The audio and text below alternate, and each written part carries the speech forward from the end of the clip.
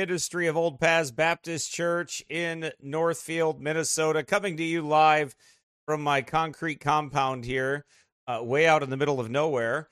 And I hope you're doing well here today. Let me see. Hopefully my volume is okay. Looks like it's all right. I think I'll be loud enough. I'm sure of it. Generally, it's not a problem with me being loud enough. All right. Well, anyway, I hope you're all doing well today. As I was off last week, my wife was having a baby, and I was going to take longer off, and I was like, you know what? I just can't do it. I got to do something. So anyway, things are fine, except I think some cats ate one of my chickens. And then there's one missing right now. So pray that they find this cat. My poor daughter was just in tears over that chicken. And I felt so bad for her that chicken, we found it underneath a tree. I'm pretty sure it was a cat or a coon that got it. But anyway, so I'll be having to take care of that stuff soon. But that's the way it goes sometimes. I just felt really bad for her. Cared for the chicken. That's something. People can go wholesale slaughter their babies, and they don't even care. But here's a little girl that cares about a little chicken. That's something amazing, isn't it? But anyway, we know that God is good and faithful, and praise the Lord. We had a great success with the delivery of Silas into the world, and we thank God for that. And the Lord really blessed. I'll tell you, it was a moving experience, to say the least. It was just, honestly, for me, here's little Silas right here. He's doing good. He's back over his birth weight. All right. So they kept saying, oh, he's going to be small. I'm like, that kid's not going to be small. I told my wife, he is not going to be small.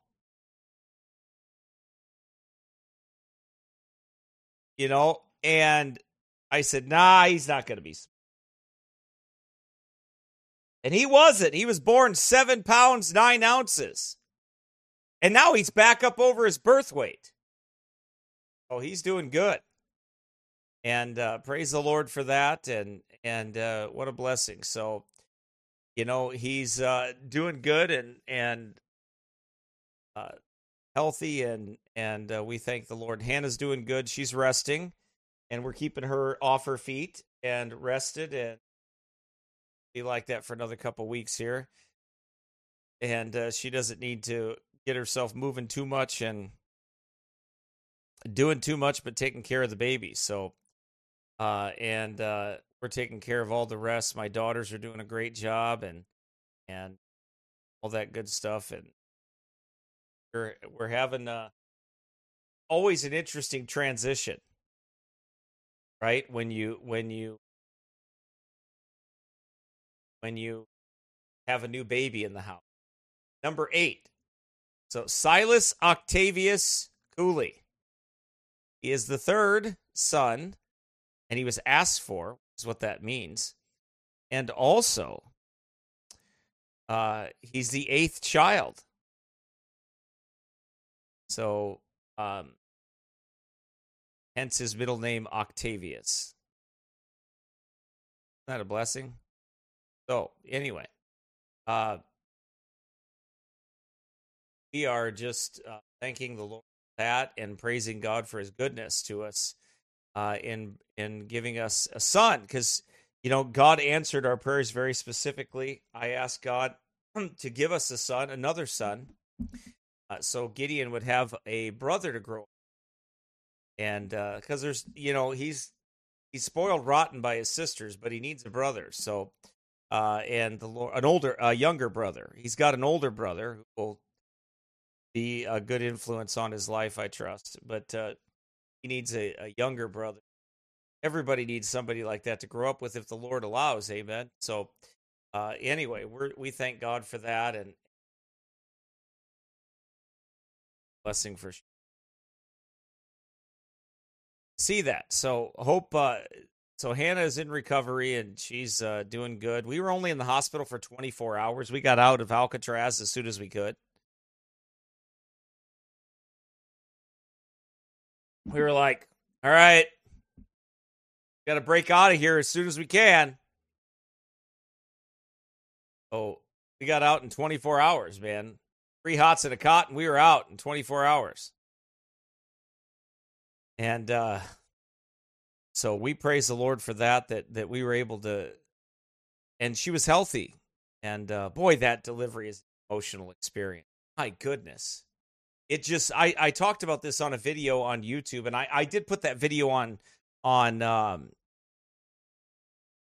Rumble also, just so people could see it over on Rumble, and they're not, don't care about YouTube, which I really don't.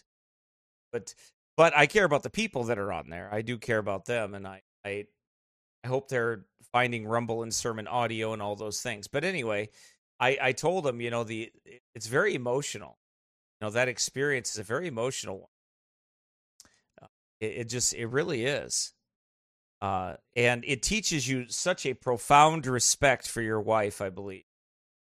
It does. There's just this, it builds that respect over years' time. Of course, marriage does that anyway, but you build, if you have a godly marriage, if you love the Lord, if you're trying to walk with God. But just that bond that is there in watching your wife bring another life into the world. There's nothing like it. It's just the most unbelievable thing that you'll ever see in your life. And watching that was just incredible to me. And, we thank God for it. Thank God for recovery. And as she continues to recover, right, because she needs some time to do that. And so I'll be home another week. I mean, I'm going to church and everything like that and preaching there, but for the most part, home,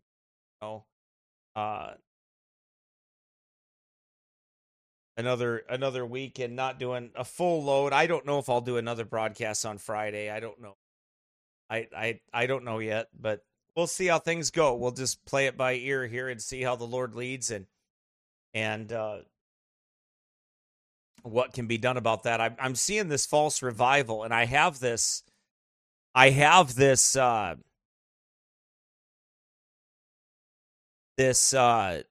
outline that I put together on 2 Corinthians on false apostles, deceitful workers, and the power of false teaching and false teachers, that satanic power of false teaching. And I'm seeing this revival, this supposed revival that has come. It's kind of like the other goofball ones that we saw a couple months ago. So anyway, we'll look at that and see. Yeah, I don't know why it's cutting out. I'm not sure. I could have Andrew listen to it. I don't know. Find out.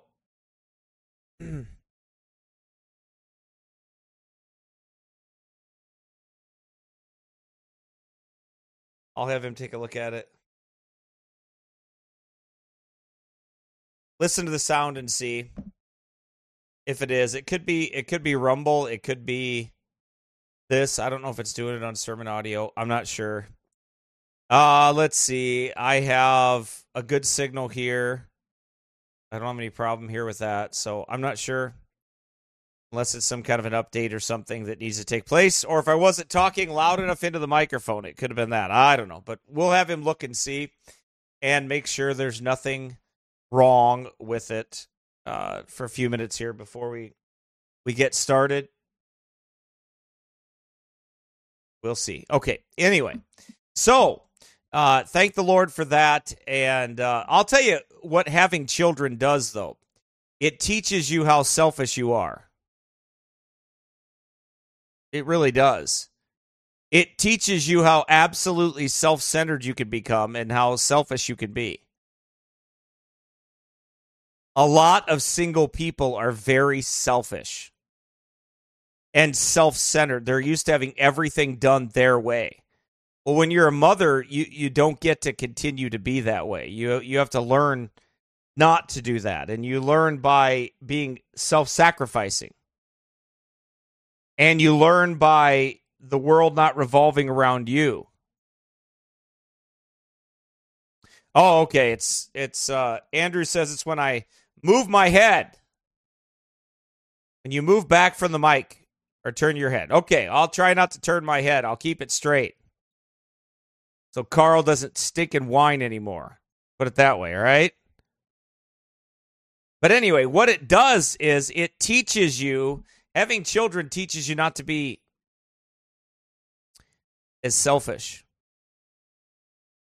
Because you're responsible for other life. And a lot of people that have children later on in life, they realize how selfish they actually are.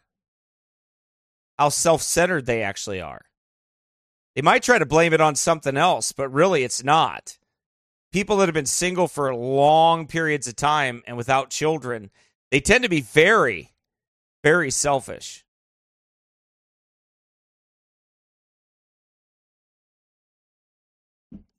It's just the way it is.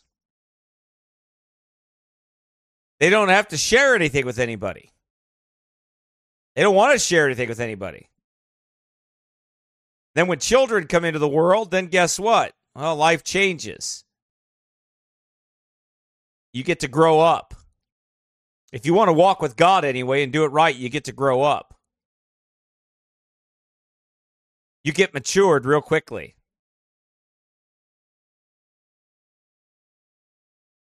And then if selfish people get married, boy, oh boy, is that ever hard. That's a very difficult situation for children to go through and for parents to go through. Husbands and wives to go through.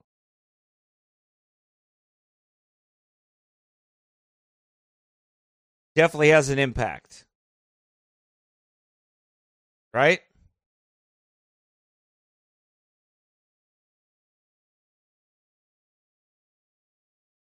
So,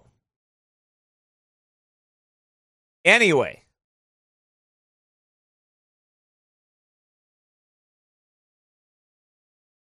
we're going to look at this. We're going to look at something here, though. And by the way, you keep praying for us. Praise the Lord. I said this on another video, but in case you didn't get to hear this, the Lord provided for our monitors and for our computer, our Mac, and our monitors. So we are blessed by that and all set with that, and thank the Lord for that. Andrew's going to be working on getting a video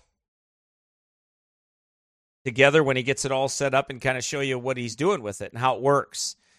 So anyway, you can take a look at that and see, but it'll be a blessing for sure. While I was kind of out, so to speak, with everything going on, I was doing some devotions, and this devotion came up in my studies, and that's why we're going to talk about that. Defeating dark imaginations, depressions and discouragements. And, you know, the Bible has the answer for these things. I will say this, sometimes some dark imaginations and discouragements and things like that, sometimes they are just brought on by our own selfishness, our own self-centeredness. You know, that's a reality.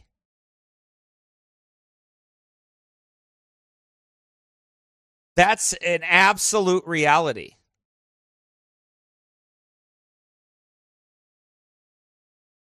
So we're going to do a Bible study here. I believe it's 2 Corinthians. Yep. Here it is. We're going to look at this today and talk about defeating dark imaginations. You know, the challenges of the mind. You know, I really, since the Lord allowed me to get depression before and anxiety issues and other mental health issues and things like that,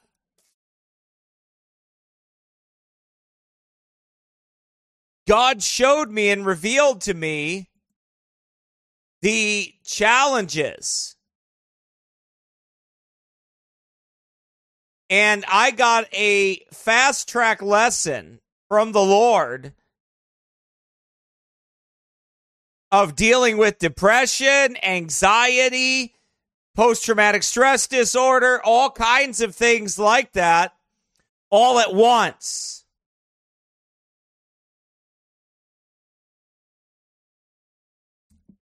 And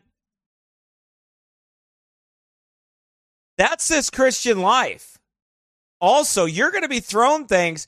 It's not, look, your trials in the Christian life are some of the same trials that lost people go through. Many men go through depression and kill themselves. Many men go through anxiety and take loads of medication for it. Many go through depression and all those other things, and then at mental health issues, and then they take a bunch of drugs or they go to the professionals.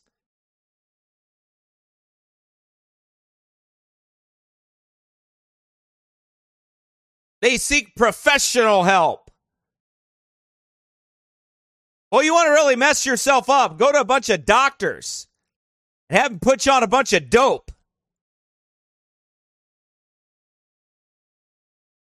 That's a good way to end up hanging from a noose.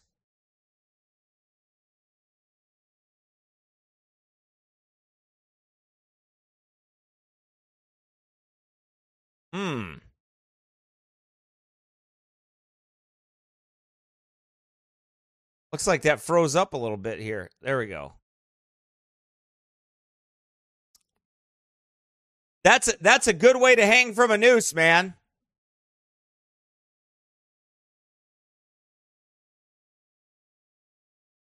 Is you do that. You fall for that.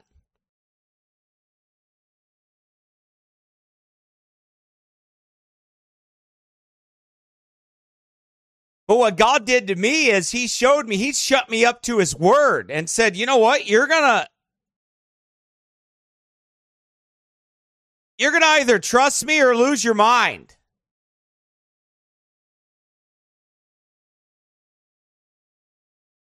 Amen. You're either going to learn that your all comes from my word, or you're going to lose your mind. That's how it's going to work. See, we don't have the same set of rules the world has.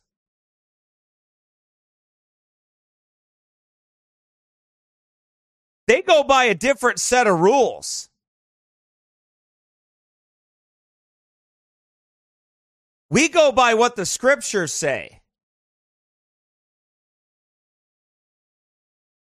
We're to be people of the book.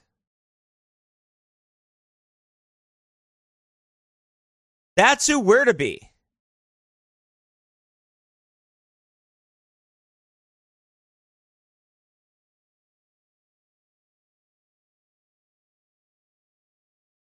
We are to be people of the word. And I have to exercise faith, and I have to believe that God Almighty is going to take care of me. So our warfare is a different warfare. And by the way, let me say this to you. The first thing, if you're taking notes, the first thing the Apostle Paul is teaching under the inspiration of the Holy Ghost is that the mind is a battlefield. It is a war zone.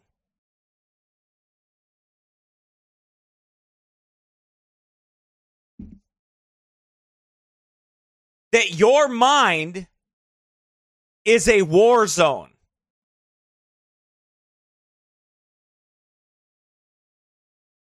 That's what it is.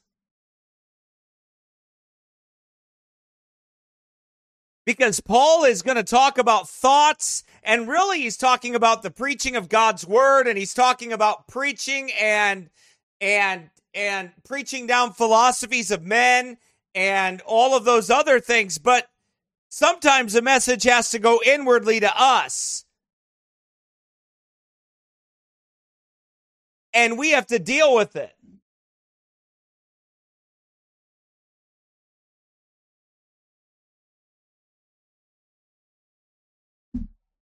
We have to apply what the scriptures say to our lives. So number one, understand it's a war.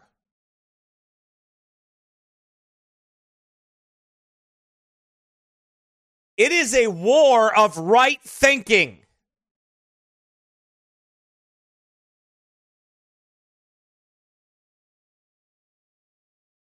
That's what it is. The first thing you have to understand, it is a war for your thoughts. It is a war for the mind.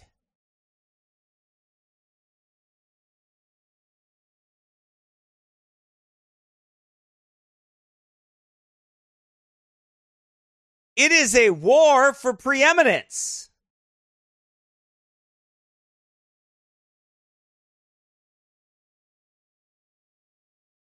Paul says, but I beseech you that I may not be bold when I am present with that confidence, wherewith I think to be bold against some, which think of us as if we walked according to the flesh. For though we walk in the flesh, we do not war after the flesh.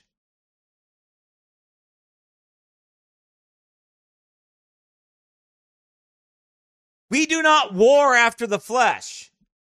You are a soldier and you do not war after the flesh. It is a spiritual battle.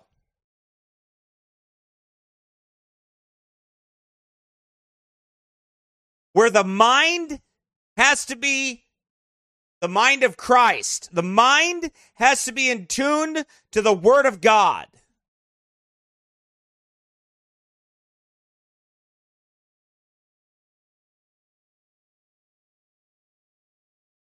There's not a fleshly battle will win that. You won't win fighting in the flesh. There is no fleshly winning.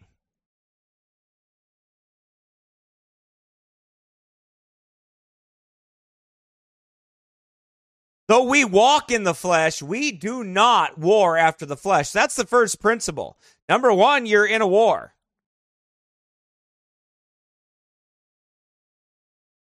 Number two, you have this flesh, but you're not to war with it. You're not to war after the flesh. You're not to take carnal things. He's going to explain what that is. You're not to take carnal things, carnal principles, fleshly, carnal principles to win this war. The war of your mind.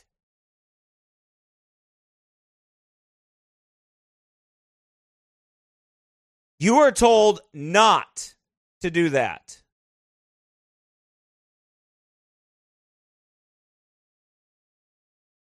It's not how you win. It's not how you fight.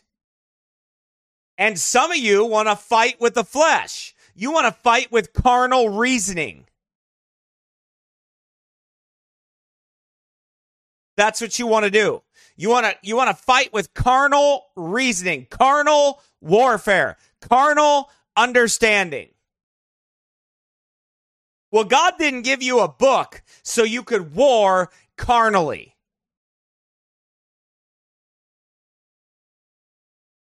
He gave you a book to fight spiritually. That it is spiritual warfare. That's why he gave you the book.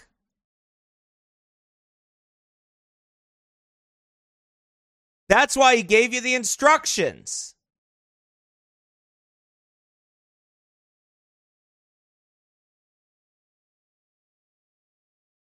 It's the purpose. It's the reason.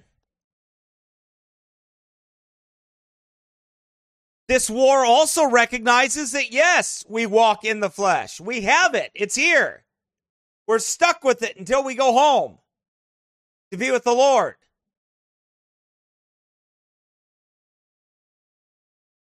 It's here. We have this fallen flesh. No getting around it. For though we walk in the flesh, we do not war after the flesh.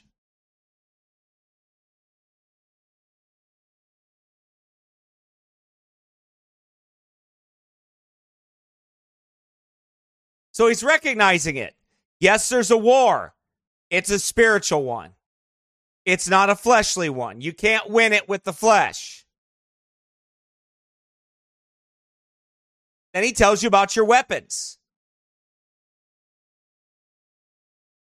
He tells you about your weapons. We have a spiritual war daily. It's not fought in the flesh. It's not fought in carnal ways with carnal weapons. You can't punch the devil. You can't physically fight the devil. You can't physically fight your own thoughts with carnal reasoning. Our warfare is spiritual. Our battles are spiritual battles.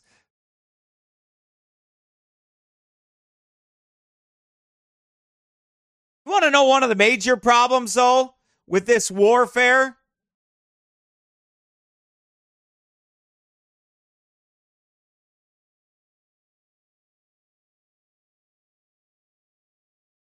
A lack of contentment.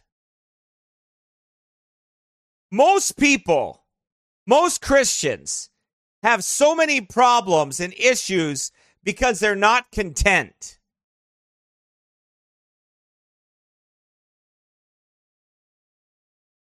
But godliness with contentment is great gain.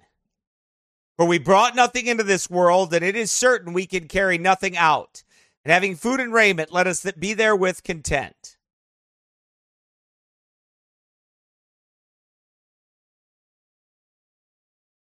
Many times, any battles that we have and problems that we have,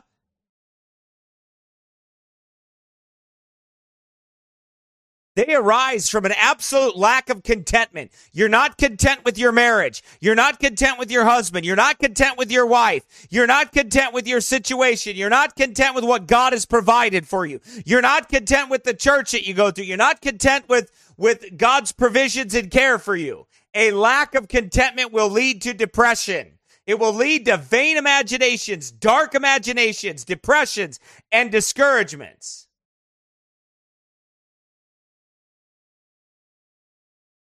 Lack of contentment. I should have this. You know what that is? That's carnal reasoning. Why should you have this? I should know this. Why should you know this?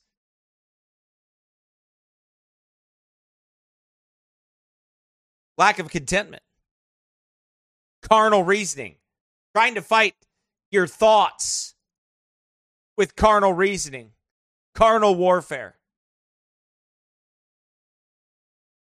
Again, Paul is not going to let you escape the analogy. Why do I keep bringing up the war? Well, because the Apostle Paul keeps bringing up the war. Here's why. Depressed people and people with dark imaginations and thoughts, people that are overcome with discouragements, are passive in their thought life. They're passive. Any thought that comes in, they accept it. Any negativity bias, they accept it.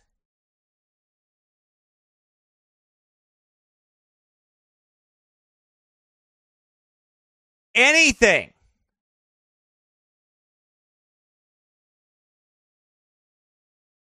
Any doubts or fears, they accept them.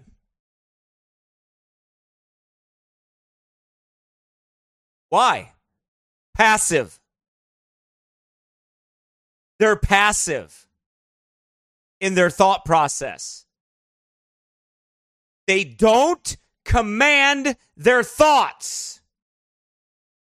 Why? Because they don't recognize they're in a war. The mind is a battlefield, and they don't accept the war.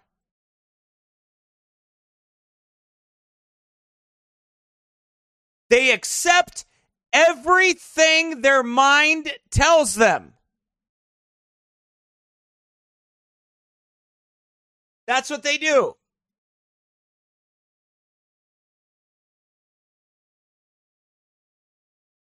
They accept everything their mind tells them. They are passive in their thought process. They are not at war.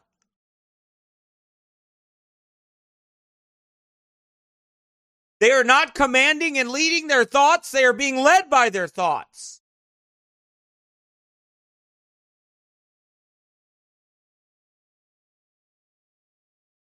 You want to be defeated by dark imaginations? Do you want to be defeated by depression? Do you want to be defeated by discouragements? Then accept every thought that you have.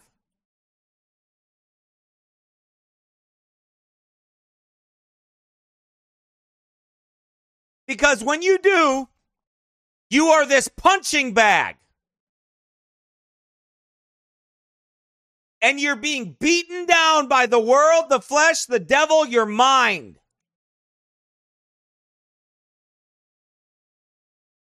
You're being beat down by it.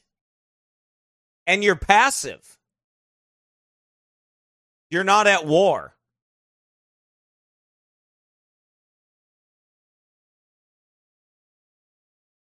I just started, Michelle, about 15 minutes ago. You're passive. And when you're passive, your mind is beating you up.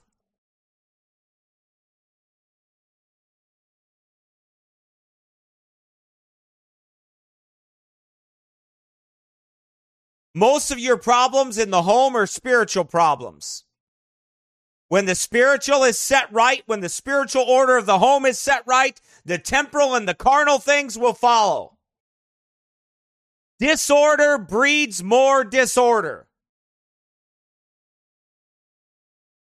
We aren't to live our lives like lost, wicked heathens that war after the flesh. Out of chaos comes order. We have to war after the Spirit. The Spirit is willing, but the flesh is weak and subject to this life. Walking in the Spirit means I war in the Spirit. My war is on my knees in the prayer closet. My war is in my Bible with the sword of the Spirit, using the Word of God. My shield is the shield of faith, and the battle is in my mind.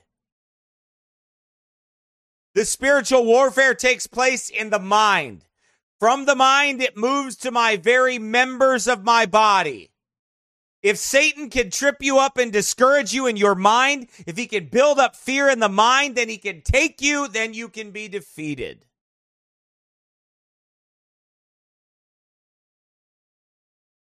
And it's defeated by passiveness.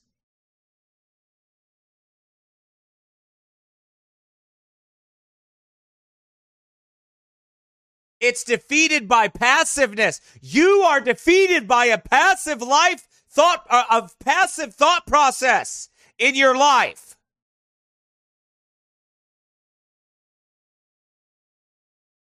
That's how you are defeated. By not recognizing the war that is here of the mind. That's how the defeat comes. That's how I am defeated. Destroyed in the mind. Well, how do I know I'm not supposed to be passive in there? The Bible instructs us.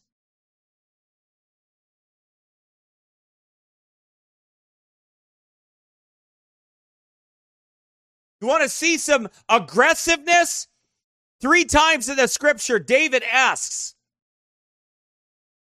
"Why art thou cast down, O my soul? And why art thou disquieted in me? David is aggressive. He's at a war with his mind. He is not allowing his thoughts to take him.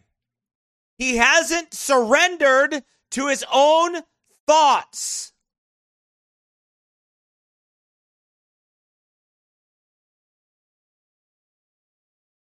He hasn't just given in to his own thoughts and said, well, God must be damning me. That must be what it is. God must have abandoned me. That must be what it is.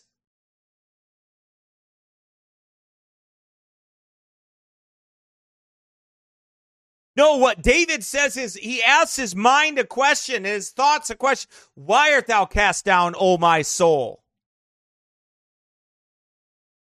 Why art thou disquieted in me? And then he instructs his own heart and his mind, his thought process. He controls it. He doesn't let the mind control him.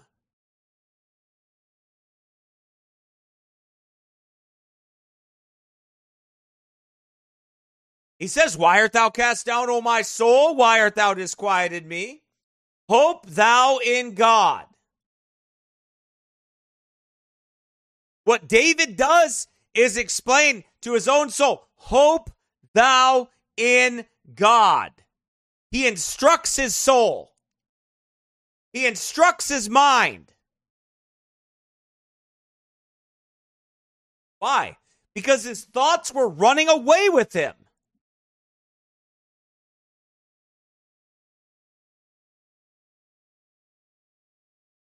And your thoughts can run away with you.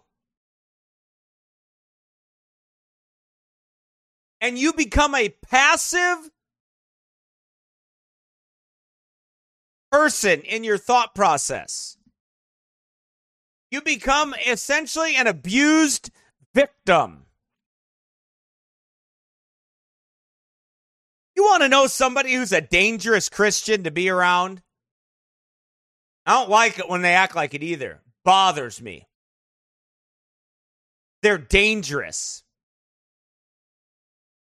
They end up hurting people.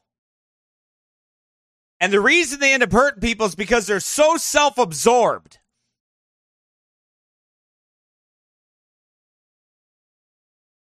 Dangerous. It's passive, mentally passive Christians with a victim mentality. Mentally passive Christians with a victim mentality. Man, are they bad to be around. Can't control their temper. Lash, instead of warring against their own thoughts, they're warring against other people.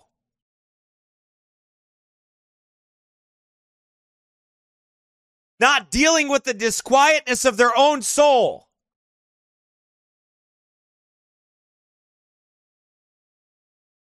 But ready to wage war on others.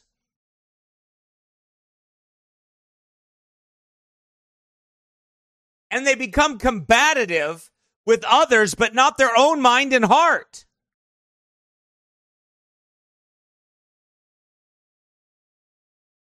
And they're just walking around as victims. Woe is me. Right? Woe is me.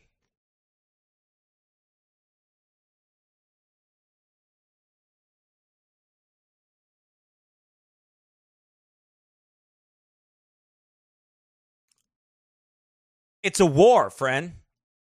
If you're passive, you're not fighting it. If you're giving in to believe every thought of your mind,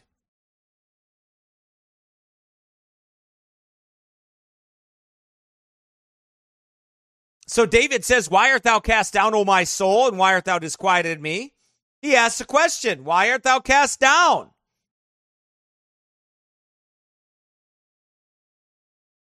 Why art thou disquieted me? Hope thou in God. Then instead of being passive, you know what he says he's going to do?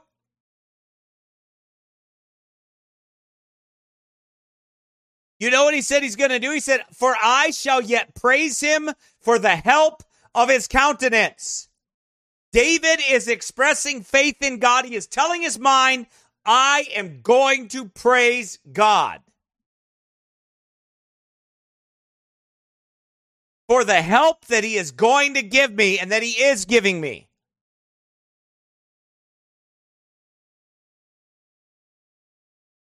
Oh my God, my soul is cast down within me. Therefore will I remember thee from the land of Jordan and of the Hermonites and from the hill Mizar.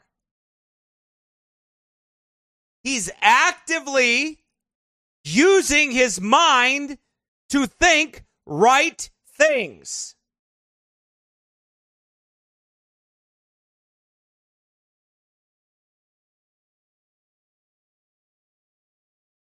He's being assertive with his mind. He's not being passive because he realizes he's in a war. And the war is in his mind.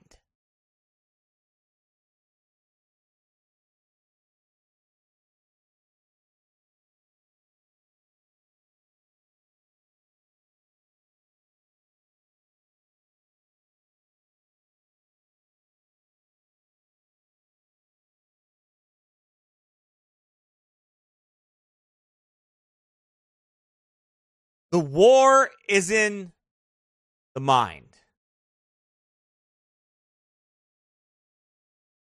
That's where it is. For though we walk in the flesh, we do not war after the flesh. For the weapons of our warfare are not carnal. God's not saying be like the world and think happy thoughts.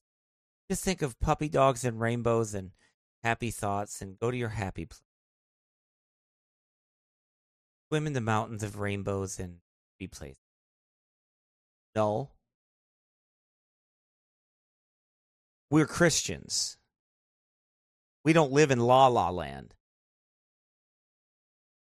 We have biblical direction.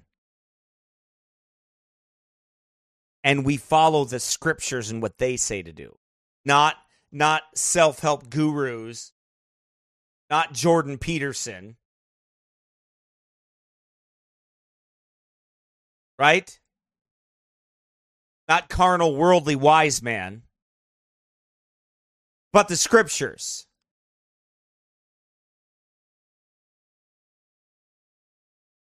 You know, the Bible says the weapons of our warfare are not carnal. They're not carnal weapons. When we war against false doctrine, which is what Paul is discussing in philosophy and whatever other things that God has us to war against, we don't war in the flesh. We war in the spirit.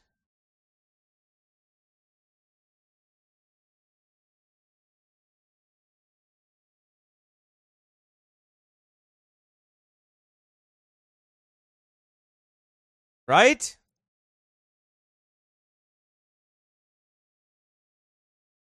Man, that guy got mad at me because I censored him. Don't come on my broadcast and interrupt my broadcast. Go take your garbage somewhere else.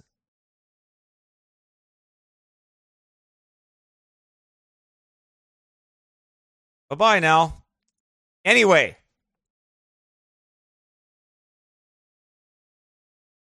So in other words, basically our minds, our hearts have to be directed. We have to understand, number one, this is a war. But it's number two, it's not after the flesh. Number three, the weapons of our warfare are not carnal.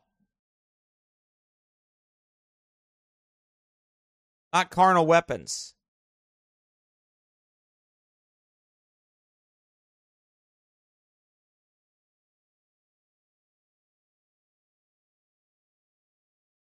They're not carnal weapons. They're mighty weapons through God to the pulling down of strongholds, which we're going to talk about.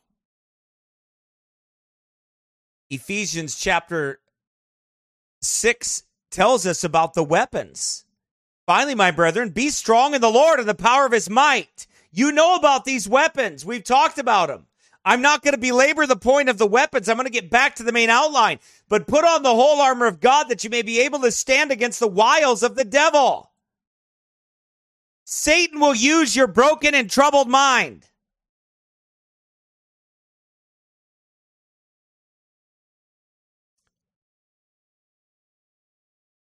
He'll use it.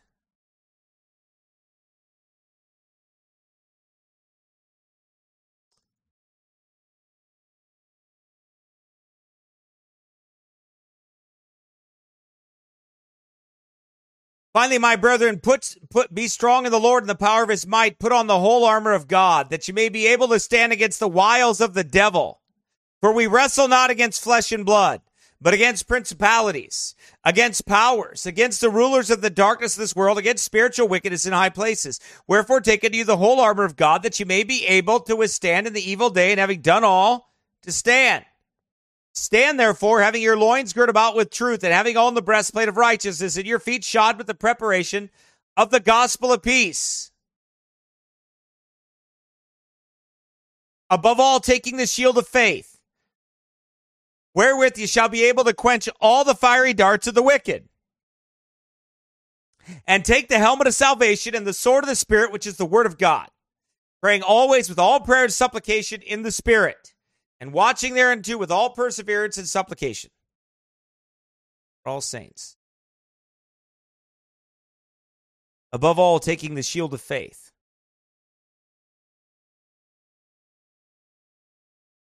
It's the shield of faith, friend. The Bible tells us over and over again, the war you have on is a war in the mind. That's the battlefield. And you're in a war. You can't be passive. You can't accept every thought that comes into your mind. See, you think it's like this. Well, I don't accept like perverted thoughts, like when something's about pornography or lust. Right, you shouldn't. You should fight that.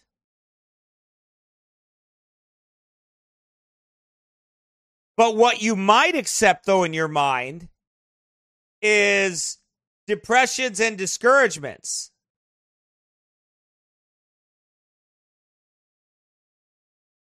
Right?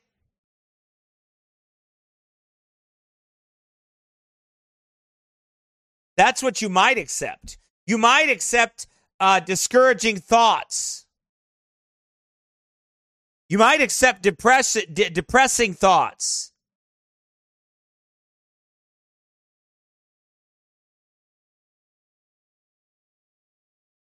You might accept those thoughts.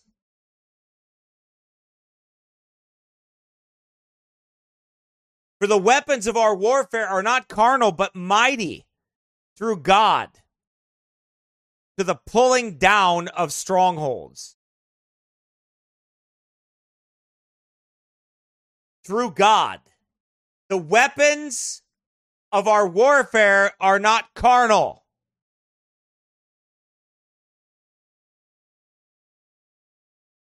To the pulling down, but are mighty through God. Our weapons are mighty. He says that in Ephesians chapter 6. He says, be strong in the Lord and in the power of his might. It's God's might to win the fight. The weapon is to be done. The weapons are to be used in the power of God's might. His strength.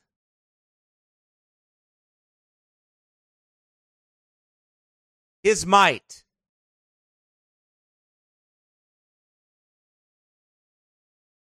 So you have to understand that you're not allowed just to sit. You're not lost people that are allowed to get into a yoga sit and hold your hands up and and hum,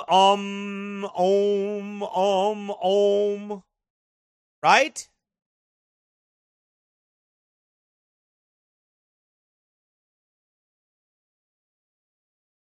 You're not allowed to do that.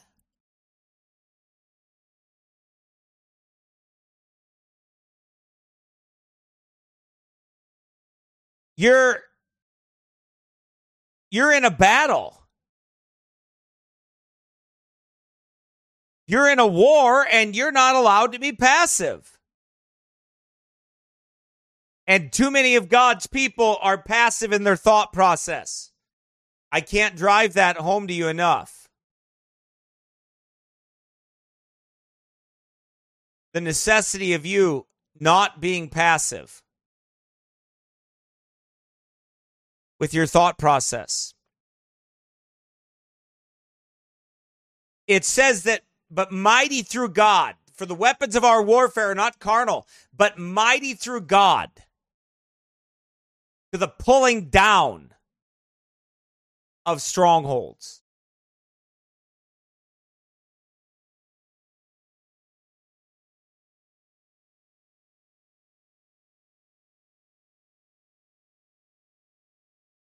God's word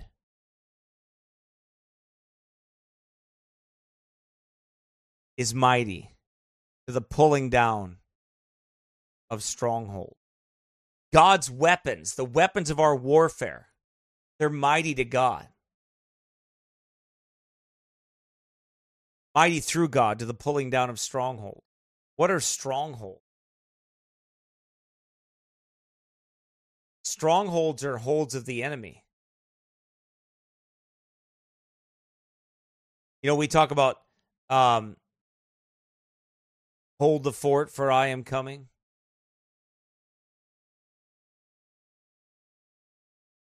There's strongholds that God's weapons pull down. The weapons of our warfare pull down. Now, primarily, the application of this is against false doctrine, against false teaching, against things that are wrong. But you know what? False doctrine and false teaching goes on in most saved people's minds. It does.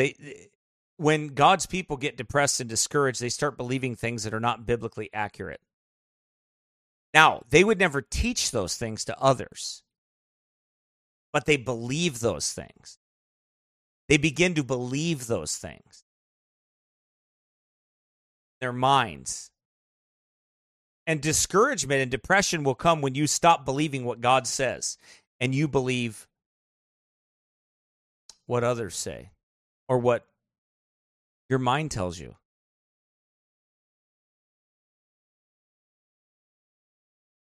Right? You start believing what your mind tells you.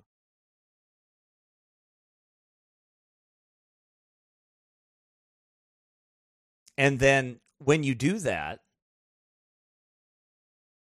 you'll get depressed.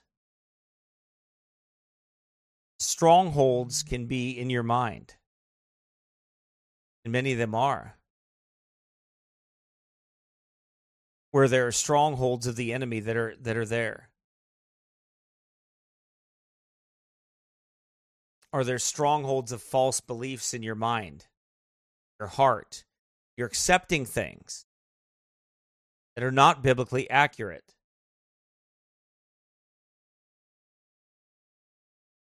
Your focus no longer becomes what is right, what is true, but fearful things fill your mind and heart.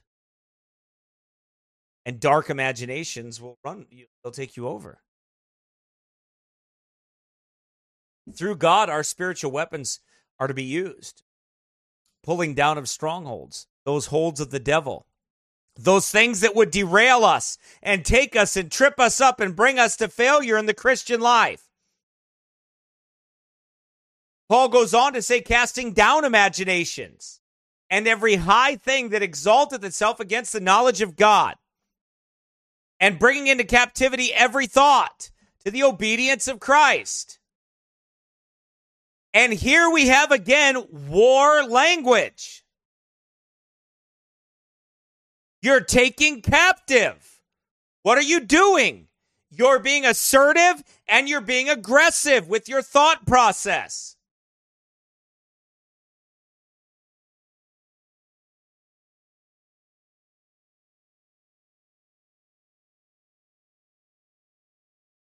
You're being assertive with your thought process. That's what he's saying.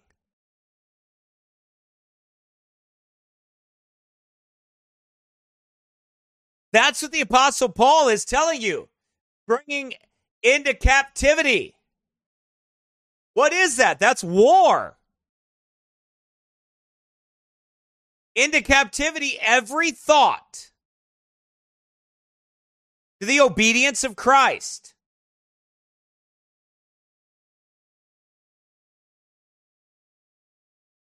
Every thought.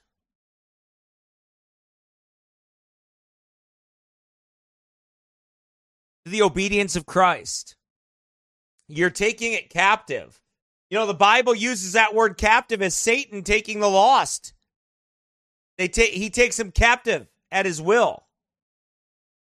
The difference between me and or us, you and I, and the lost.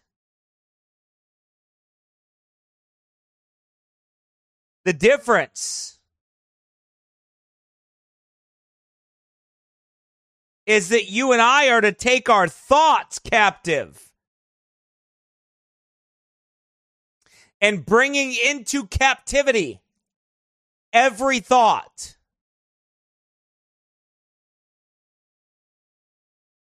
Right? Every thought brought into captivity. Bringing into captivity every thought. That's war language.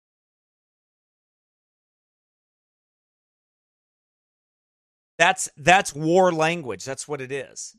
That's what it's designed to be. War language.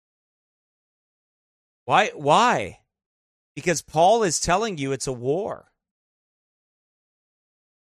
You have Alex Jones used to InfoWars because there's a war on for your mind.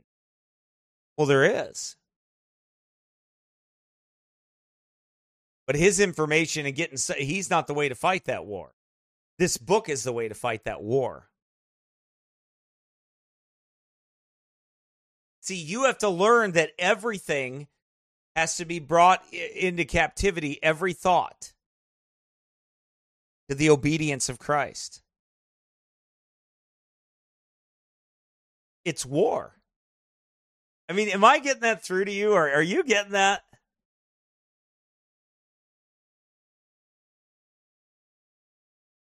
That it's a war.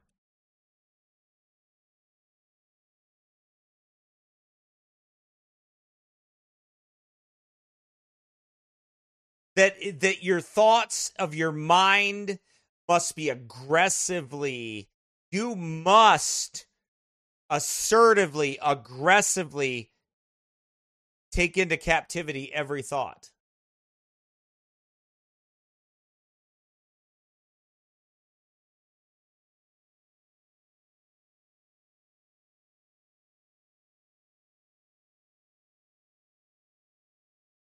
The wicked, through the pride of his countenance, will not seek after God. God is not in all his thoughts. See, the lost, God is not in all their thoughts. Meaning they don't balance what they think by God's word.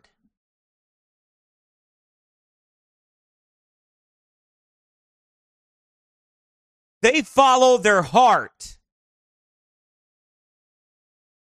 Like Trump said about abortion. Hey, we got the three exceptions here, huh? The three exceptions. Everybody's got to follow their heart. But we got the three exceptions here. Rape or the life of the mother or incest. Those three, huh? Everybody's got to follow their heart. No.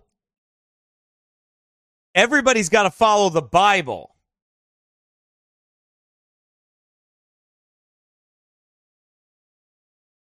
See, when you have an absolute authority for every thought that goes through your mind, which is Christ, and how do I do that? I do that through God's holy word. And when I've settled it in my heart that this book is my authority, it is my final authority for everything that I believe. When I am settled in my heart on that it is my final authority and it is absolutely perfect,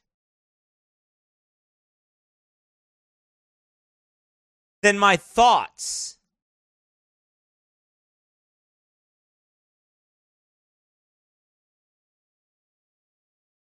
then my thoughts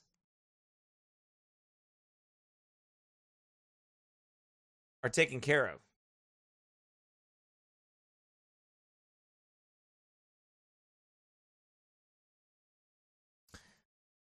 Let's see.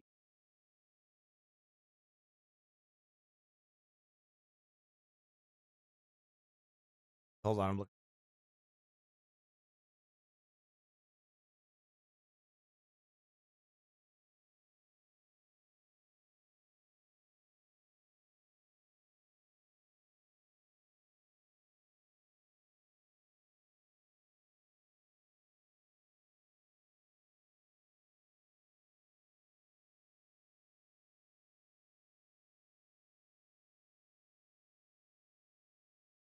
Commit thy works unto the Lord, and thy thoughts shall be established. Again, it's assertiveness, it's aggressiveness, it's not passiveness in the mind to accept everything as some victim.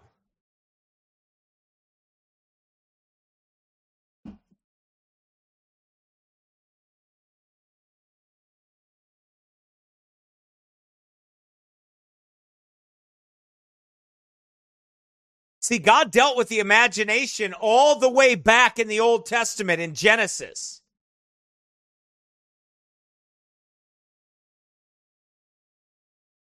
Your imagination, your imaging.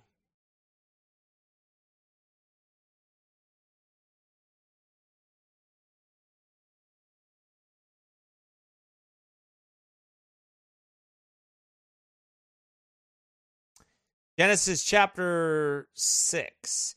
And God saw that the wickedness of man was great in the earth, and that every imagination of the thoughts of his heart was only evil continually. That every imagination of the thoughts of his heart were only evil, right? His heart imagined evil, and with the help of fallen angels and giants, he would fulfill the lust of his heart. Violence, destruction, murder, and robbery. The sons of God taking wives of all which they chose. Man was corrupt and not pure before the Lord. So then God Almighty would destroy man from off the face of the earth. Why would he do that? Because of his wicked imaginations. Because of his wicked imaginations in his heart. That's why he would do it. And he did it. God destroyed him. You better understand something too. God sees your imagination. And when you imagine things in your mind that are against God's word and not proper and not biblical and not right, God is not well pleased with that.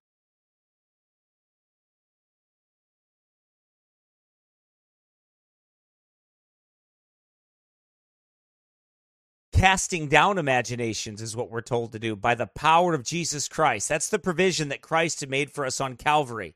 By his resurrection, we have victory. We are not subject to a depraved mind that can control us. Though we live in the flesh, we do not war after the flesh. The weapons of our warfare are not carnal. They're spiritual weapons to the pulling down of the strongholds. There hath no temptation taken you, but such as is common to man. Put it down in the mind and heart, and it will never manifest in the flesh. Hate it in the mind and heart, and it will never be performed in the flesh.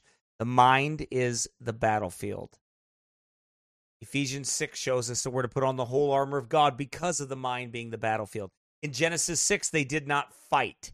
They did not war. They did not have the armor to fight the evil imaginations of their heart. But God made a way with Jesus Christ. We are to take unto us the whole armor of God. We're to use the shield of faith, whereby we be able to quench all the fiery darts of the wicked. There's a war and a battle. Casting down imaginations. You're to cast the imaginations down. You're not to accept them. You're to cast them down when they are wicked. You're to cast them down.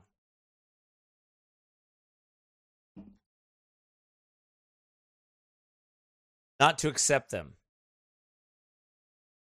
We find here that man's wicked imaginations destroy him. It is in Corinthians here that Paul tells him of the weapons of his warfare.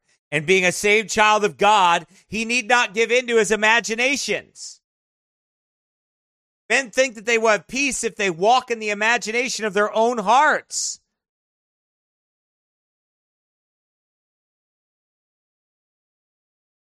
The Bible warns us of that.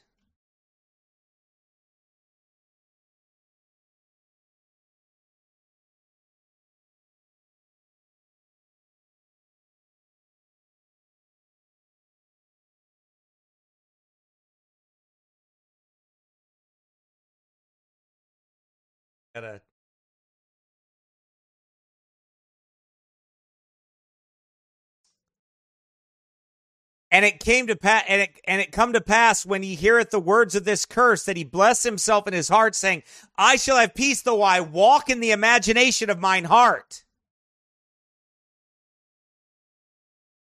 So many people walk in the imagination of their hearts.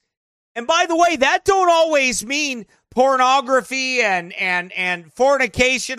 It's your own heart. It's you believing your own mind and heart.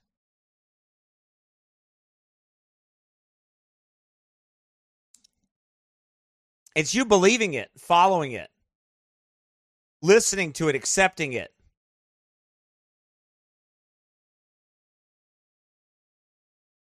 It's called walking in the imagination of your own heart. The Lord will not spare him, but then the anger of the Lord and his jealousy shall smoke against that man, and all the curses that are written in this book shall lie upon him, and the Lord shall blot out his name from under heaven. You know, we can be deceived by the images that we conjure up in our minds and our hearts. Be careful what thoughts you think and conjure up in your mind. If you follow them, they will destroy you. You have to remember that God knows our imaginations, the things that we chamber in our imagery. And it shall come to pass in Deuteronomy 31:21, and it shall come to pass when many evils and troubles are befallen them, that this song shall testify against them as a witness. For it shall not be forgotten out of the mouths of their seed. For I know their imagination, which they go about, even now, before I have brought them into the land which I swear. God knows our imagination. He knows what we think in our minds and hearts.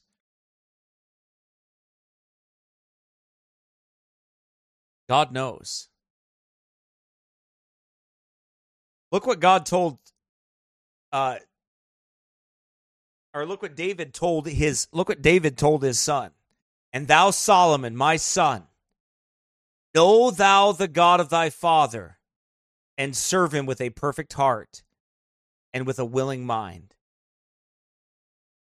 You know, this is what God wants from his children. Know thou the God of thy father, and serve him with a perfect heart. With a perfect heart. What does that mean? Sinless? No. It's oneness of heart.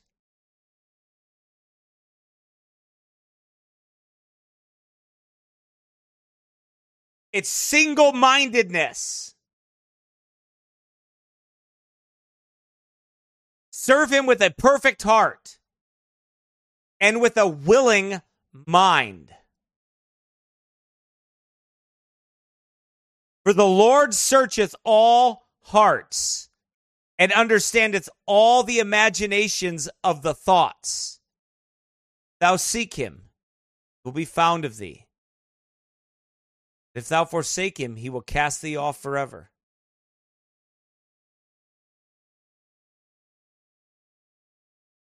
See, focusing your mind and your heart on the Lord. My heart is fixed, O God. My heart is fixed. I will sing and give praise.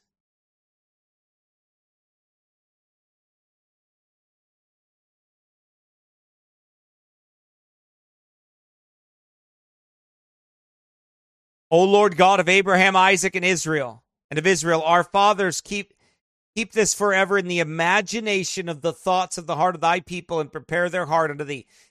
This is a prayer that you can pray. God, please keep this forever in the imagination of the thoughts of the heart of thy people,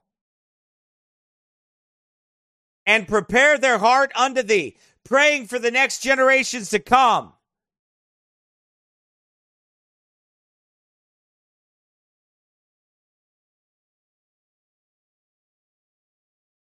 Keeping that in your heart and your mind.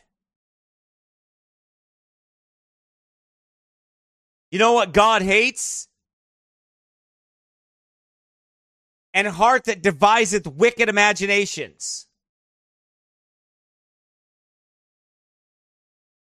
Does your heart devise wicked imaginations? Do you give into your heart? Do you take it and devise wicked imaginations? You know what that word devise means? Look at it. It means to invent, to contrive, to form in the mind by new combinations of ideas. In a bad sense. Devise not evil against thy neighbor. To conjure up, to invent.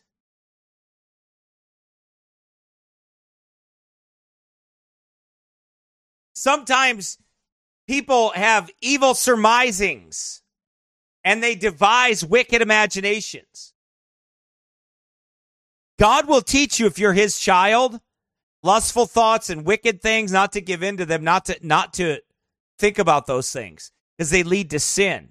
And you're to hate those thoughts, and you're to war against those thoughts. You are to stand up and you are to war against them. And you are also to stand up and war against your mind when it deviseth wicked imaginations. When it conjures up things that are evil and wrong and are not correct biblically.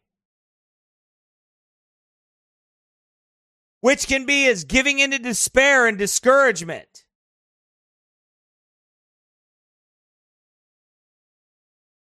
Accepting despair and discouragement as truth.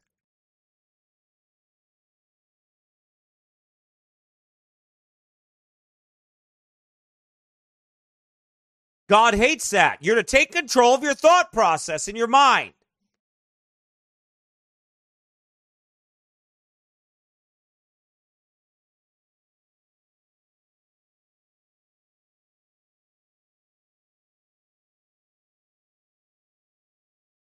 Prayer is a weapon that is to be used. We are to ask God to keep things in the imaginations of our hearts. O Lord God of Abraham, Isaac, and of Israel, our fathers, keep this forever in the imagination of the thoughts of the heart of thy people, and prepare their heart unto thee, and give unto Solomon my son a perfect heart, to keep thy commandments, thy testimonies, and thy statutes, and to do all these things, and to build the palace for the which I have made provision.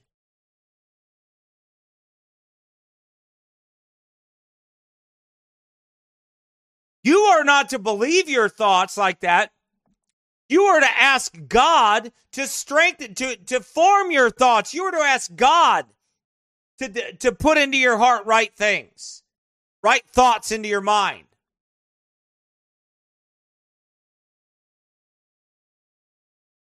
You are to pray for help with your thought process. You are to ask God to help you with your thoughts. Not just give in to woe is me, I am undone, my life is horrible, everything is bad.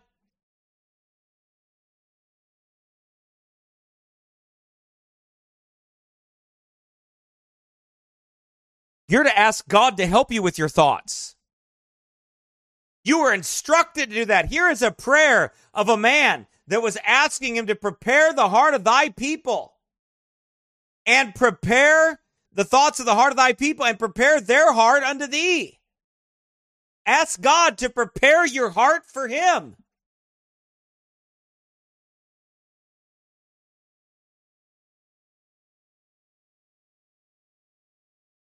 Many people in depression and discouragement, many of God's people, they don't pray and ask God to help them diligently.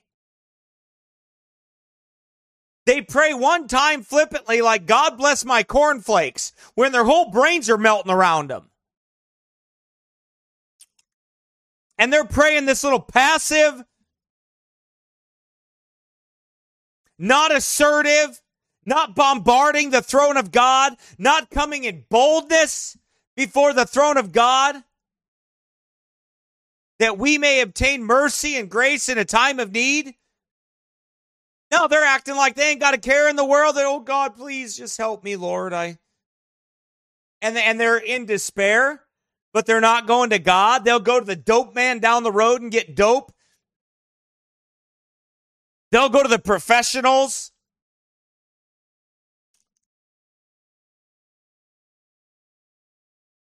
And they'll pay God some lip service.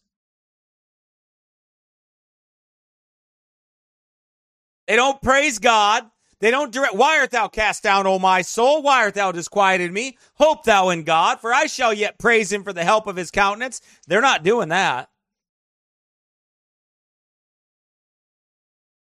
Like I asked, do you praise God? I mean, in your discouragement, have you thanked God for anything?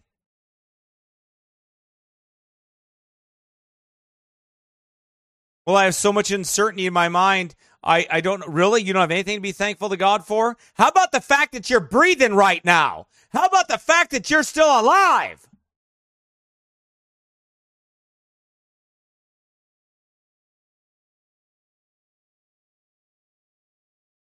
You know, I don't have assurance of my salvation. Well, how about the fact you ain't in hell yet then?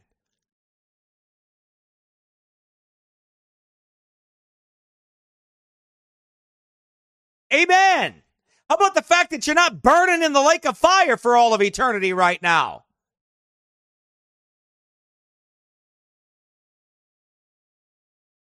How about the fact that God gives you food to eat and breath in your lungs?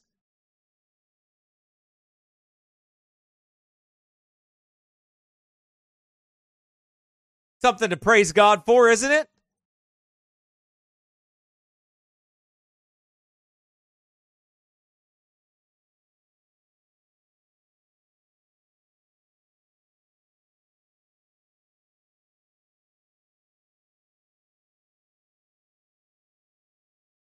How about that?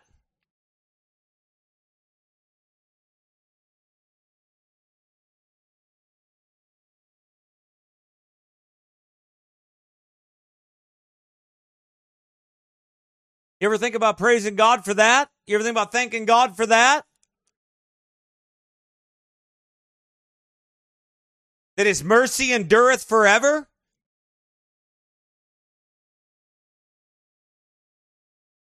I'm going to tell you one thing right now. God will bring you down so low in your life, and he'll teach you and he'll show you that you'll settle it in your heart that, Lord, I'm going to serve you until I die, even if I go to hell, because you're worthy. You're worth it.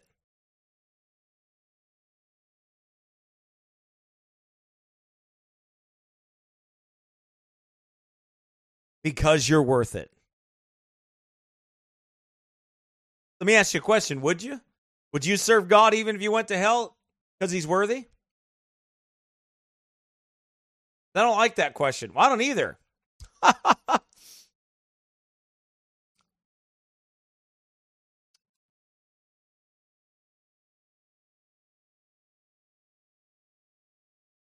don't either. And I know that's not biblically accurate in that sense, that God's people don't go to hell anyway. But the point is that you got to settle that in your heart, that he's worthy to be praised.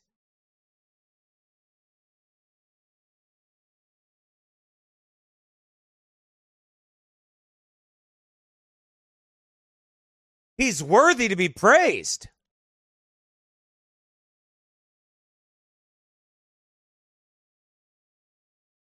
Right?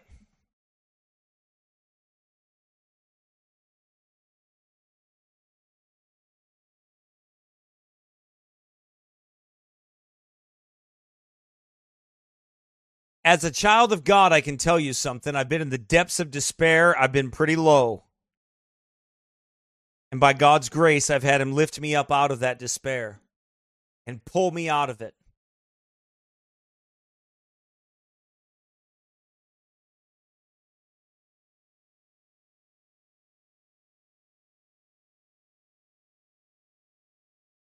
And he's always given me strength to serve him.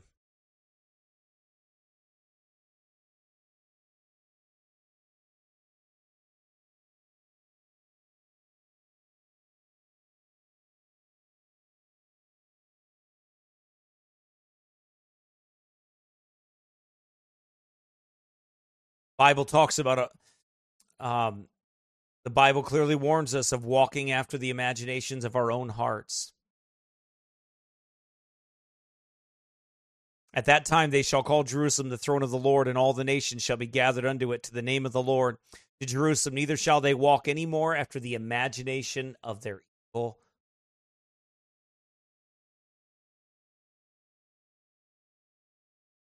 When a man doesn't listen to sound wisdom and instruction, he walks after the wisdom of his own heart and the imaginations of his own mind. It's a dangerous place to be.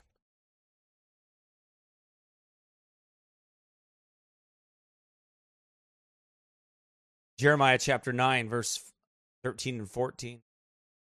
The Lord saith, because they have forsaken my law, which I set before them, and have not obeyed my voice, neither walk therein, but have walked after the imagination of their own heart, and after Balaam, which their fathers taught them. Therefore, thus saith the Lord of hosts, the God of Israel, behold, I will feed them, even this people, with wormwood, and give them water of gall to drink.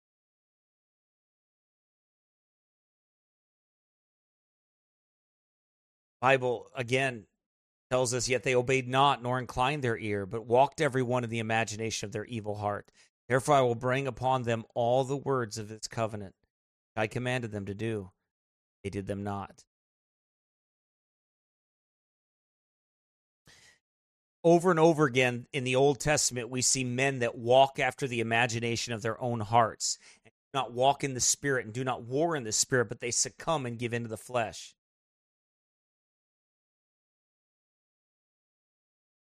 The Bible warns us over and over again.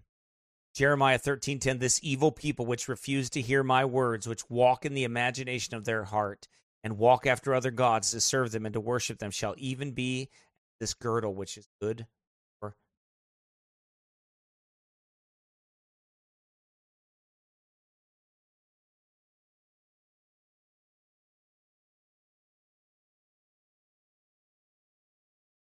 They said, there is no hope, but we will walk after our own devices, and we will, every one, do the imagination of his evil heart. So that if a Christian comes to a desperate place in his mind and heart and walk after the imaginations of his own heart, their own desperate thoughts can sink them. They will turn from the Lord and to their own imaginations. The transgression of a man begins in his imaginations that are imaged from his fallen and wicked heart. Because that when they knew God, look what it says here in Romans chapter 1.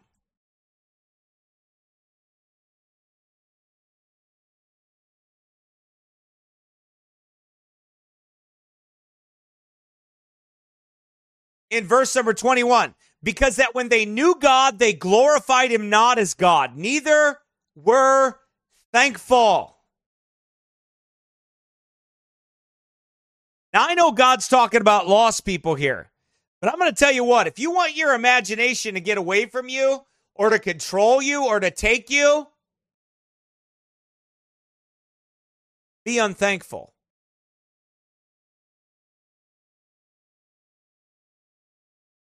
if you're not actively, aggressively, assertively being thankful for God,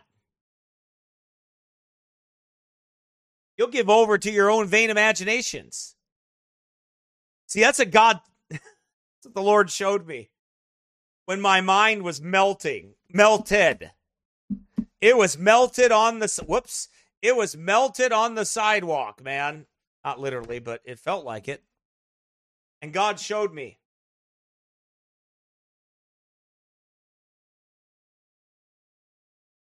Here's how it's going to work, son. Either you're going to believe me and my book, or you're going to believe your fallen, broken mind. Either you'll have an absolute standard of perfection to follow, which is this book, or you'll follow your heart. You'll follow your broken mind. Or you'll follow others and their philosophies, which got you into trouble in the first place. Because you stopped following me with a single-minded heart and you started to listen to other voices.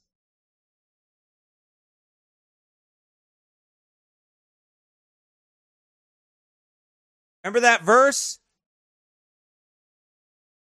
And thou, Solomon, my son, know thou the God of thy father, and serve him with a perfect heart and with a willing mind. Perfect. Fixed. One motive.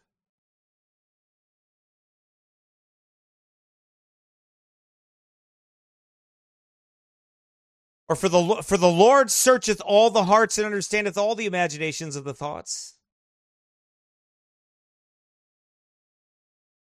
Because you either going to follow me, you're going to believe me, you're going to believe my book. You are going to trust in vain confidences in the arm of flesh, which already failed you. It's interesting, when I was going through depression and these things about 4 or 5 years, been about 4 years ago. So 5 years ago, maybe this time, 4 years ago, I can't remember, something like that. But anyway, the time frame of when this conversation took place. And my friend, who's a preacher in Nigeria, Brother Yinka Fastener, he's from Nigeria also, but he was a preacher, and he came for a visit, and he saw that, I was in pretty rough shape. And he didn't understand really everything that I was going through at all. But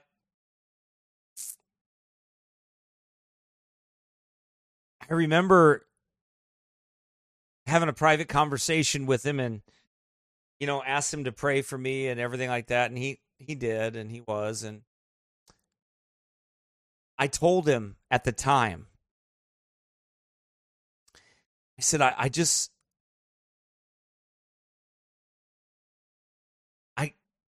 want my mind back. I just want my mind back the way that it was. I don't want my mind to be like this anymore. I want it to be back the way I was before. And he said something to me that I didn't understand and appreciate right then, but I did later. He said, but Jason, he said, that failed you. And God wants to give you something better.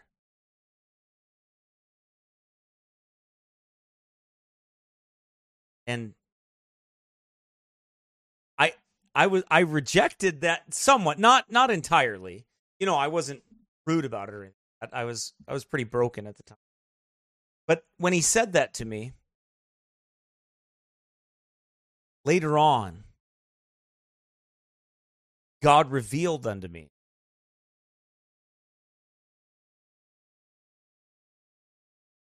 that very thing. And I found my situation in the scriptures over and over again. But I found that in the scriptures. Paul said, unless I should be exalted above measure, through the abundance of the revelation, there was given to me a thorn in the flesh, the messenger of Satan to buffet me, lest I should be exalted above measure. And even what I did, what I said when I rejected what God had done in that sense, or I didn't reject it, I asked God to take it away from me. Wait, what does that mean? Well, Paul didn't see it as a gift at first. He didn't see it as a gift. Because if I walked out of my office here or my studio here and there was a brand new 2023 Ford F-350 truck with the keys in it saying it's paid for, I wouldn't be praying and asking God to get rid of it for me or to take it from me. Because you don't ask God to take gifts from you.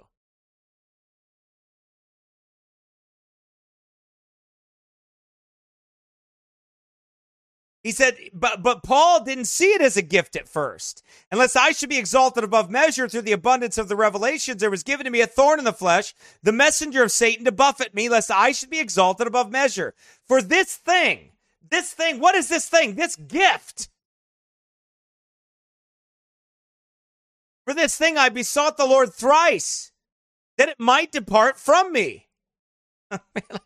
Lord, just get it. I don't want it. Just take it. And he said unto me, my grace is sufficient for thee, for my strength is made perfect in weakness.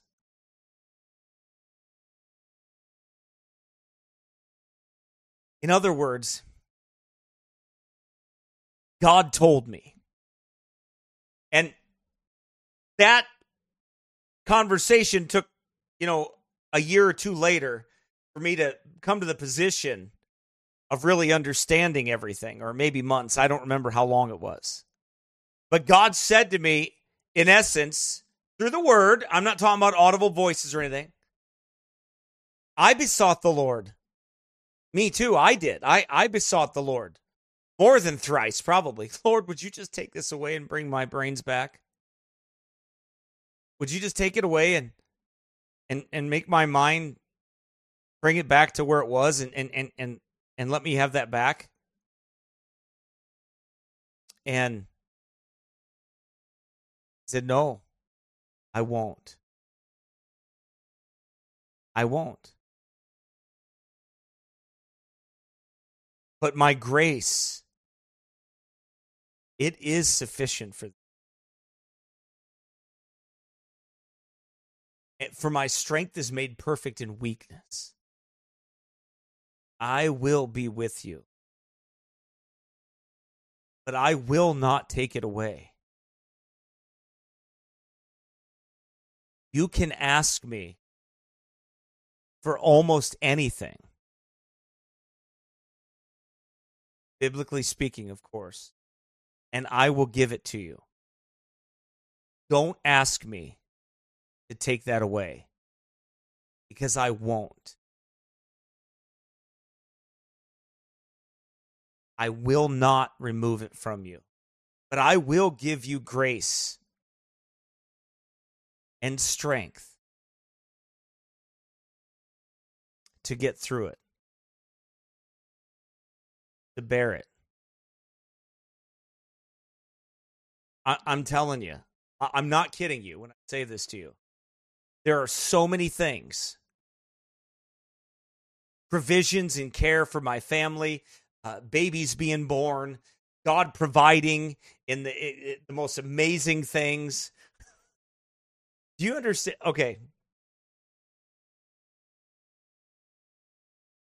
Before about 6 years ago, I lost many friends. I lost many followers that followed our ministry. I lost people that I thought were my friends. I saw giving and everything drop, where people basically cast my name out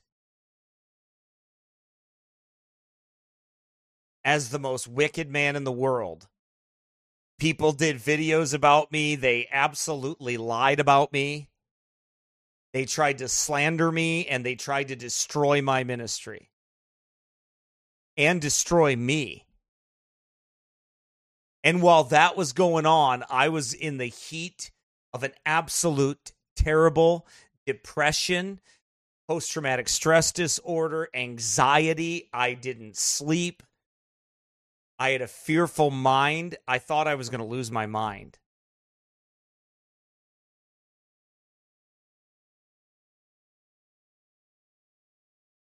And I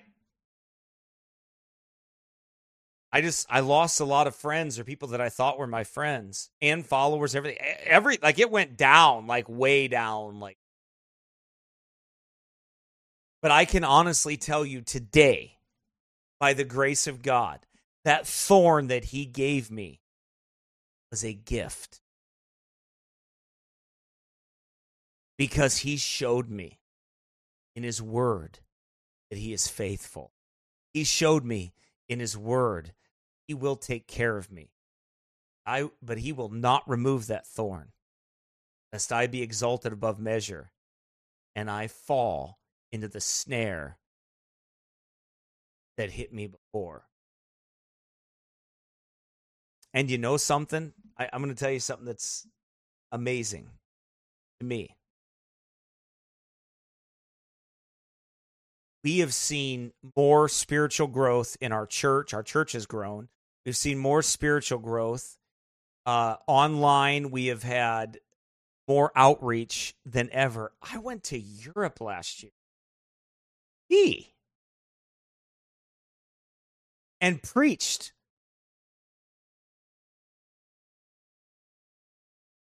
And God provided for it.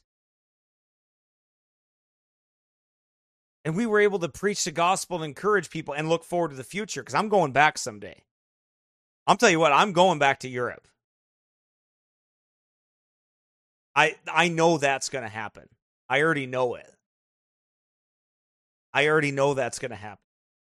I just do. I know God's going to send me back there. I already know it. The trip was paid for. For not just me, I didn't like consume it upon my lust, but for others, to be a blessing to others. God actually gave me better friends. I mean, real friends and real people that wanted to grow in the Lord and live for God and encourage the ministry and encourage me and they actually cared.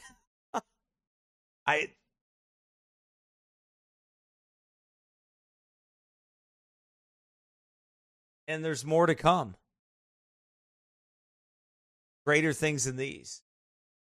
So I'm telling you, you can't give in to your thought process. You can't give in to depressions and discouragements. You've got to trust the Lord. You've got to believe God.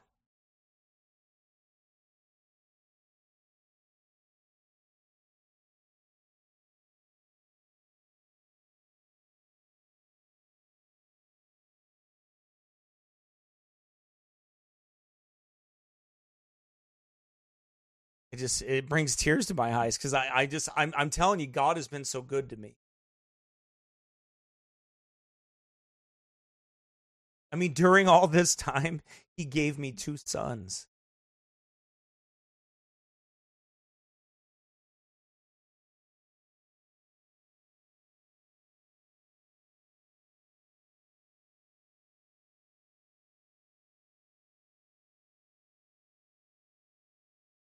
We are told to cast those imaginations down. Cast them down with the word of God. Cast down imaginations and every high thing. Man's mind will constantly exalt him over God's word. Man's vain thoughts and imaginations run counter to the clear teaching of the words of God. Because of that, all things must be in subjection to the word of God. If our imaginations are allowed to vaunt themselves over or exalt the thoughts of our hearts over the words of God, then our very imaginations are antichrist.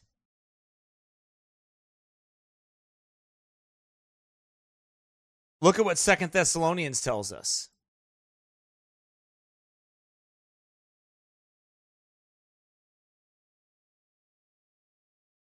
Who opposeth and exalteth himself above all that is called God or that is worshipped. Now you look back at 2 Corinthians 10. Look at the instructions you're getting. Every thought, right? Casting down imaginations at every high thing that exalteth itself against the knowledge of God. Do you see those two? Who opposeth and exalteth himself above all that is called God. So then literally, my imagination,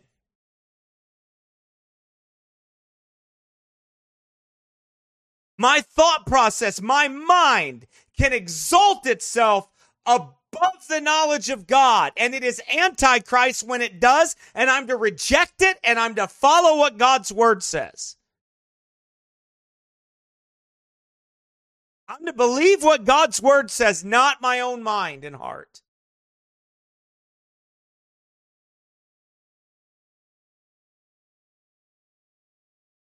You're to cast them down. Not with carnal fear and carnal reasonings, but with the word of God. How do I do that? Bringing into captivity. You are a soldier in the Lord's army, and you are bringing that thought into captivity, every thought to the obedience of Christ. But it starts commanding thoughts.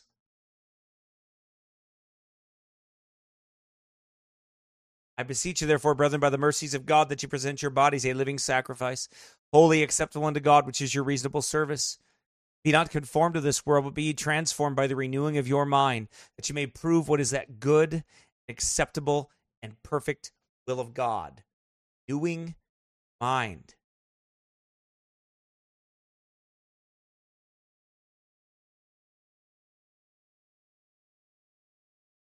For who hath known the mind of the Lord?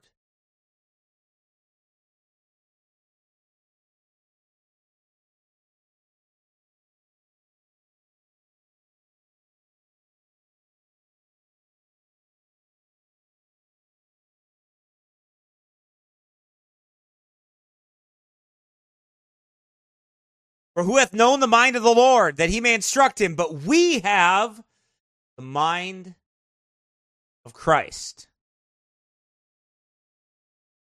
That's the mind that we have.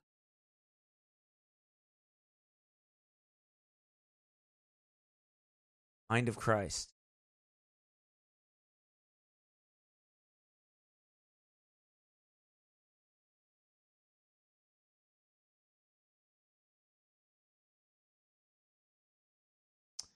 Other verses for you. How to do that, how to cast them down.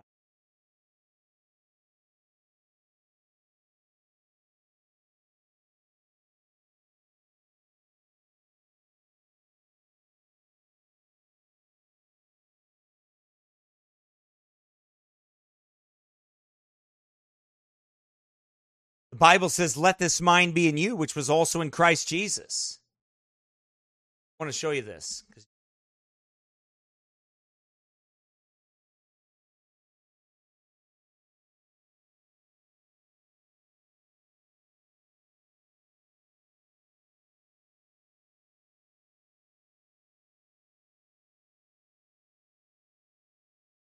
Philippians chapter 2, verse number 6.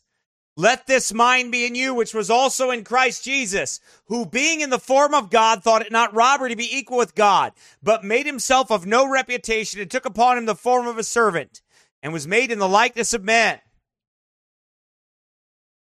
but made himself of no reputation, and took upon him the form of a servant, was made in the likeness of men, and being found in fashion as a man, he humbled himself and became obedient unto death, even the death of the cross. Listen, the Bible tells us it's self-denial. It's the life of self-denial. Jesus, who being in the form of God, thought it not robbery to be equal with God. Jesus didn't think about himself. He thought about others. He died to self.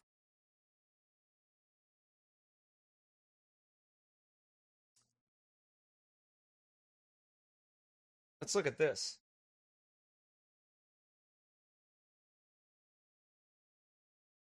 By the way, whatsoever things 7 times in the Bible. I think you better think on these things, right? Whatsoever things. 7 times in the King James Bible.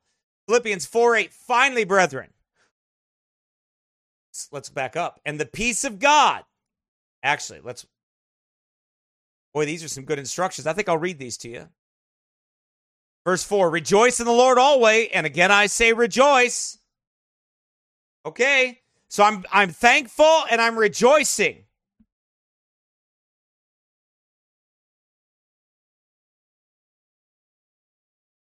Rejoice in the Lord always, and again I say rejoice. Let your moderation be known unto all men. The Lord is at hand.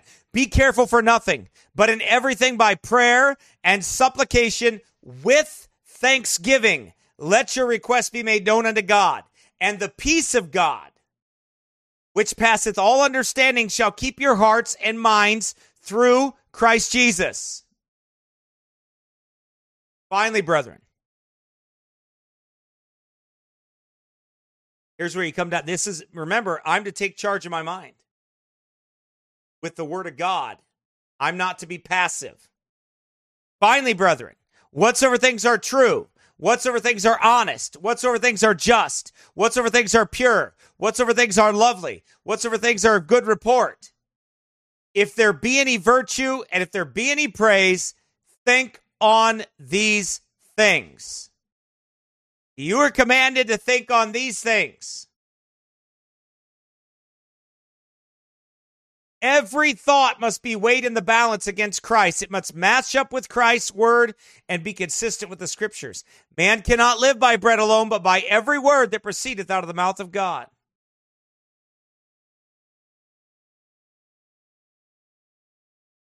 Man does not always think rightly.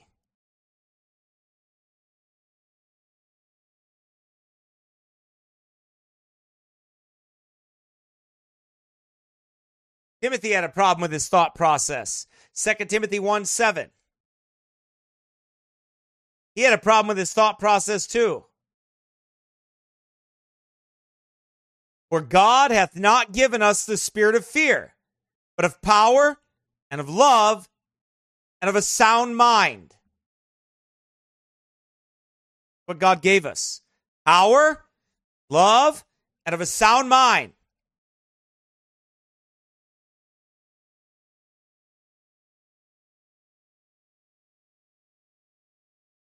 Amen.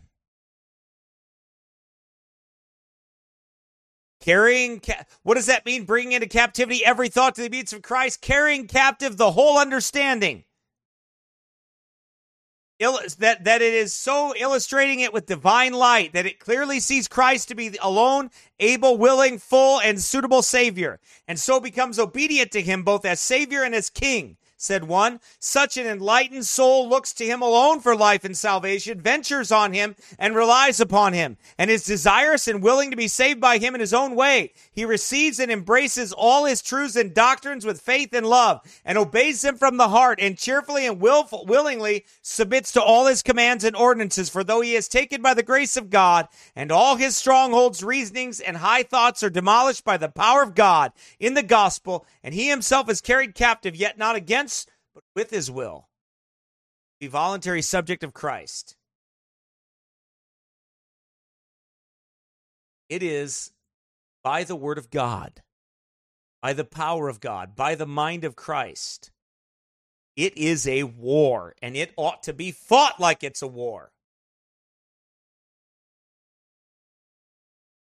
Amen.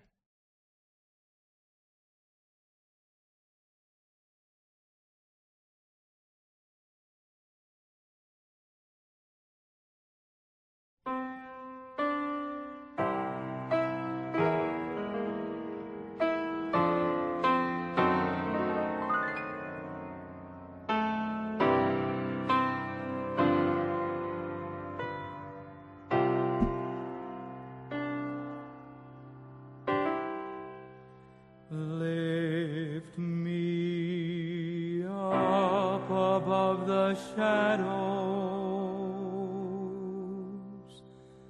Plant my feet on higher ground. Lift me up above the clouds, Lord, where thy pure sunshine is found. Lift me up above my weakness. Lift me up into thy strength. Lift me up above the shadows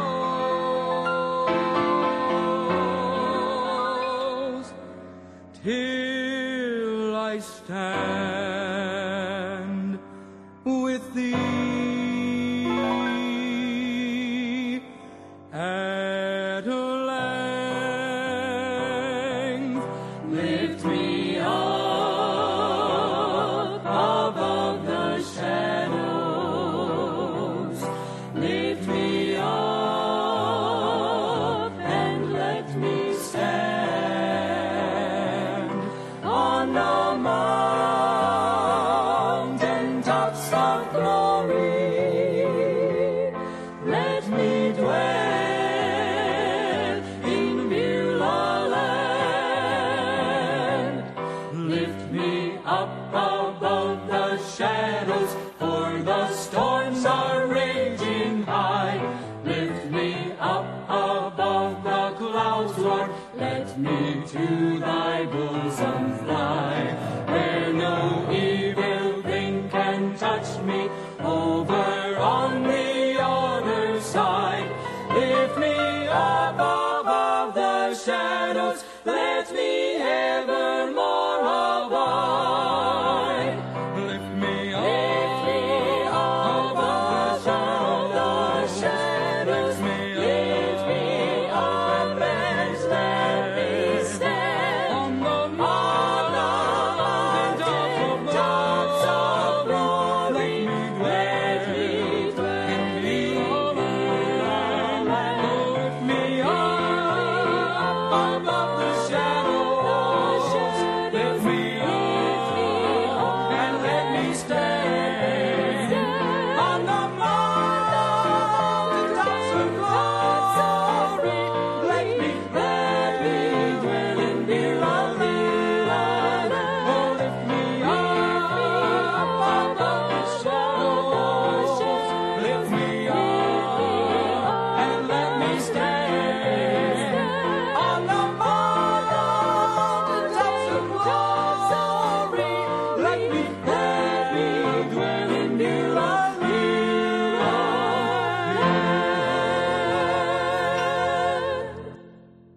Amen and amen. Lift me up above the shadows. Praise the Lord for that. All right, everybody. If you want to pray for us, we would really appreciate it if you'd pray for our ministry and pray for all of our needs to be met as the Lord continues to do that. And if you'd like to give to our ministry, you can go to oldpathsbaptistchurch.org, click on the donate button, and on there, and that guy will yell at you right there. That guy with brown hair. What happened? Anyway, and you can give that way, or you can give through PayPal, salvationpreacher@gmail.com, Apple Pay, Venmo, Cash App, cryptocurrency. Did you know that black? Whoops, sorry about that. That guy is funny, but not now. Okay. Anyway, you can give through any of those, and I hope that that it was a blessing to you and it helped you. And let's play one more song here. I'll give you a chance to say hi if you'd like to say hi.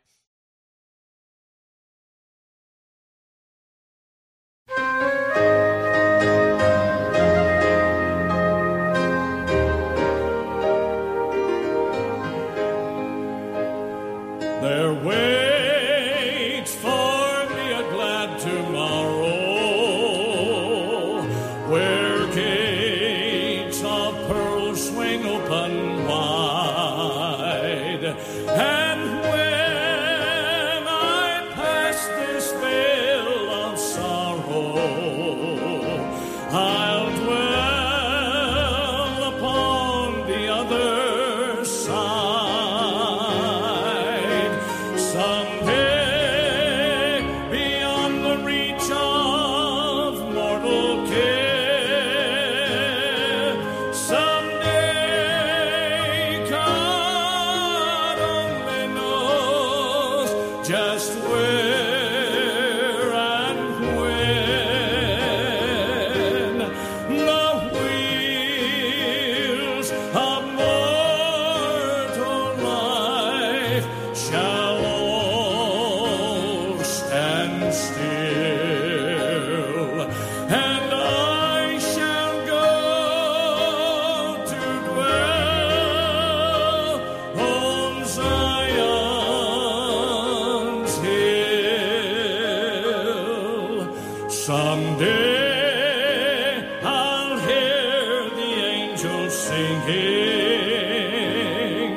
beyond the shadows of the tomb, and all the bells of heaven ringing, while saints are singing home, sweet home.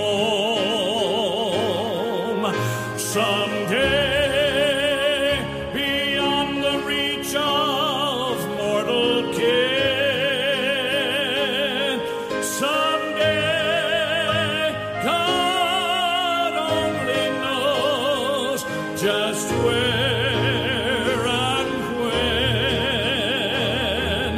the wheels of mortal life shall all stand still, and I shall go to dwell on Zion's hill.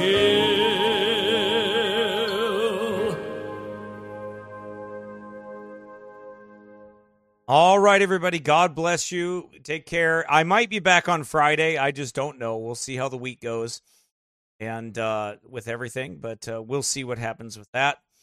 And but you pray for us, and we'll keep praying for you. And the Lord bless you, and have a good night.